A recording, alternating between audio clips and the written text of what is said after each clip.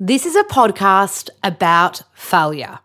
With me, Lola, author, nutritionist, and yoga teacher. Join me as we get to know these guests and learn about how their failures have ultimately shaped their dreams. Welcome to Fearlessly Failing with Lola.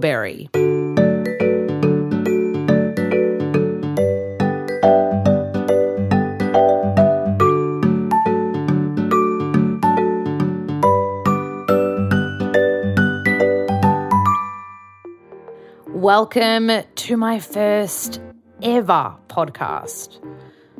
Over this first season, we have some great guests lined up, and they have all been brave enough to open up about their fears, failures, high points and low points.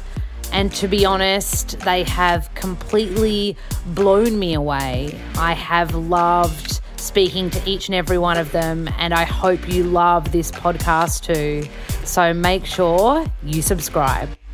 Before we drop the first episode, here's a little taste of what's to come.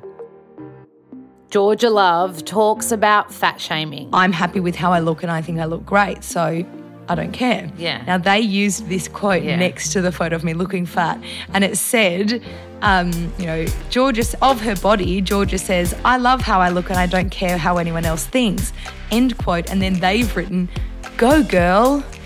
Steph Prem opens up about addiction. I had a massive, and this is no secret, painkiller addiction for years and I didn't even realise I had one. That's what the doctors were giving me, and I was in so much pain that I just kept taking the medication. So I didn't realise that at 24 you shouldn't be taking oxycodone to operate by day and Valium to go to sleep at night. Jad Patrick demystifies what actually happens in a therapy session. You'll be exposing yourself to some of the difficult emotional experiences that we all have and the difficult thoughts we sort of have, exploring them and how they impact your life, and then looking at strategies of ways of maybe relating to that in a different way that's going to be more beneficial to you in the long run.